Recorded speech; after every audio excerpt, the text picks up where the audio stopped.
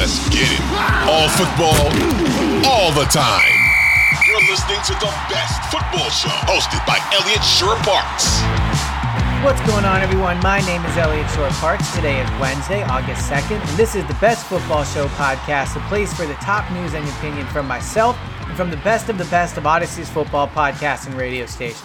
If you like what you hear today, please hit that subscribe button, as it not only helps the show grow, but if you hit auto download and leave a 5-star review, I would very much appreciate it. All right, let's get into some concerning signs coming out of the Dallas Cowboys training camp. Now, before you flip out and go, it's just training camp, it's just a video, it's just, one play, whatever. Here's the fact.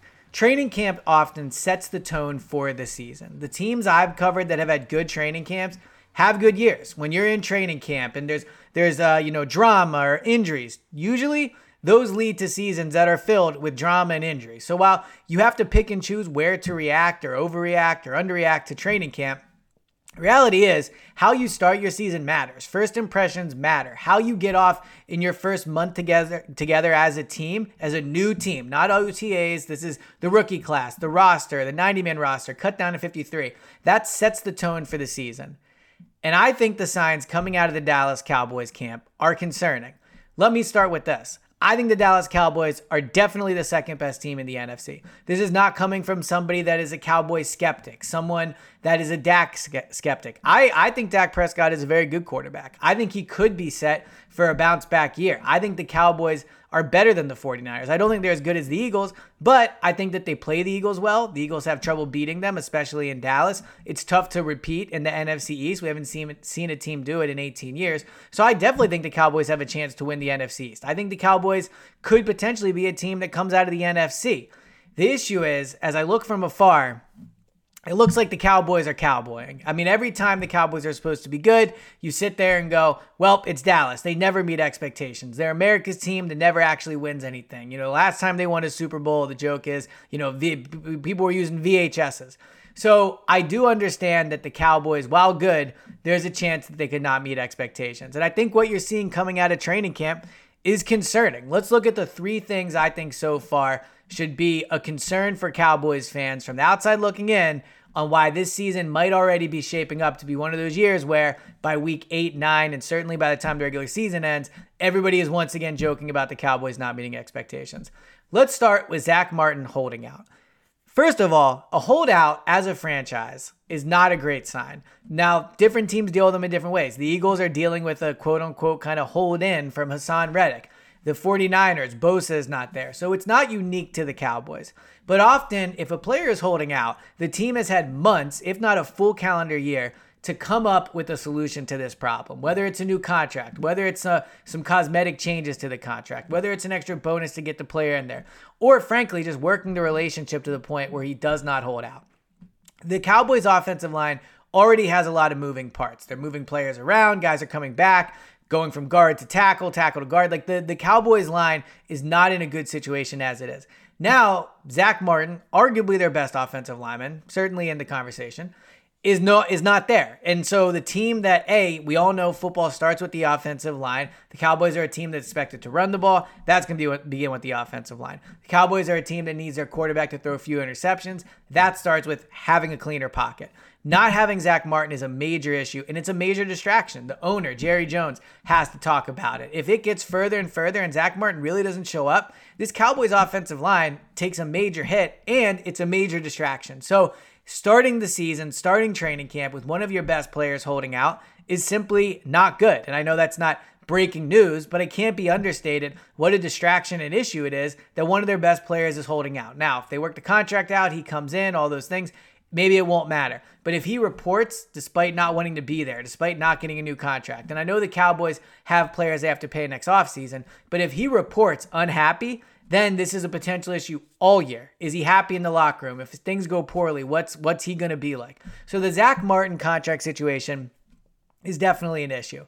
The other thing, and I know this is reacting to one play, but I think it's noteworthy.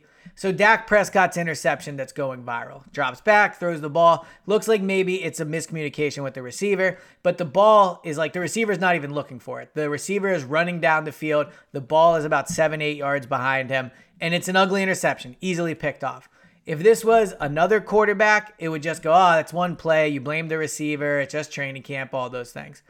But it's from a quarterback that is coming off a year where he led the league in interceptions, where he has talked openly about doing a better job taking care of the ball. I think he said he guarantees he won't throw 10 interceptions or something like that this year.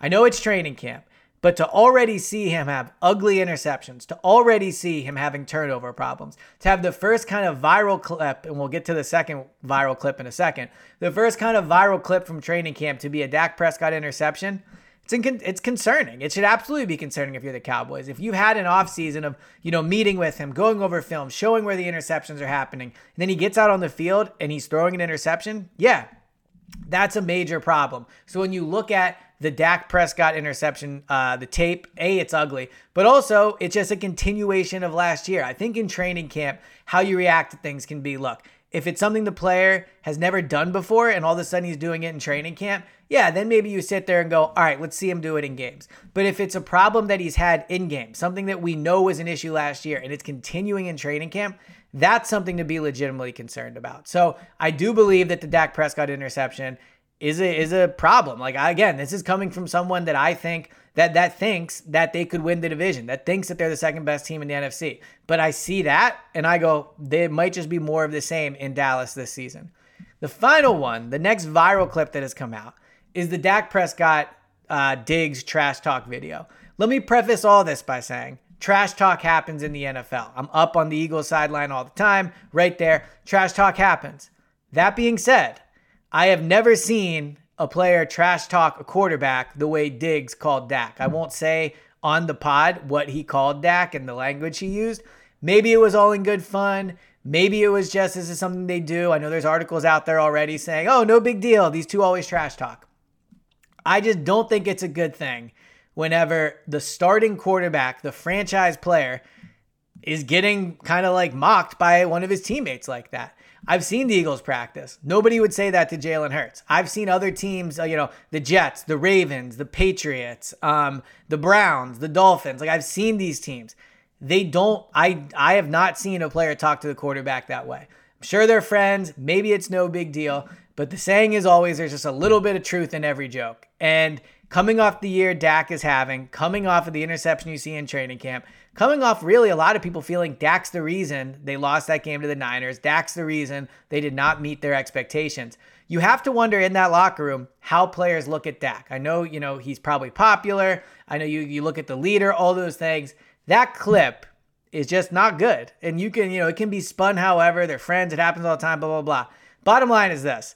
The two viral clips out there of the Cowboys quarterback is throwing an interception and getting called by one of his cornerbacks and one of the leaders, presumed leaders on the team, one of the highest paid players, one of the best players, all those things. So as much as you want to believe in the Cowboys, you want to look there at them and go, they have a great roster. They have a team that's been together for a while.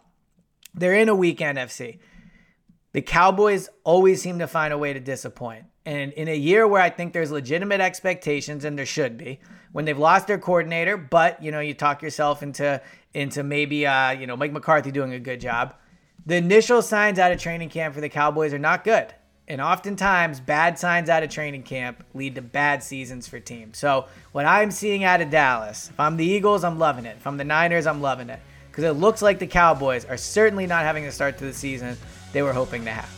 This has been the latest edition of the Best Football Show podcast. Thank you guys so much for tuning in.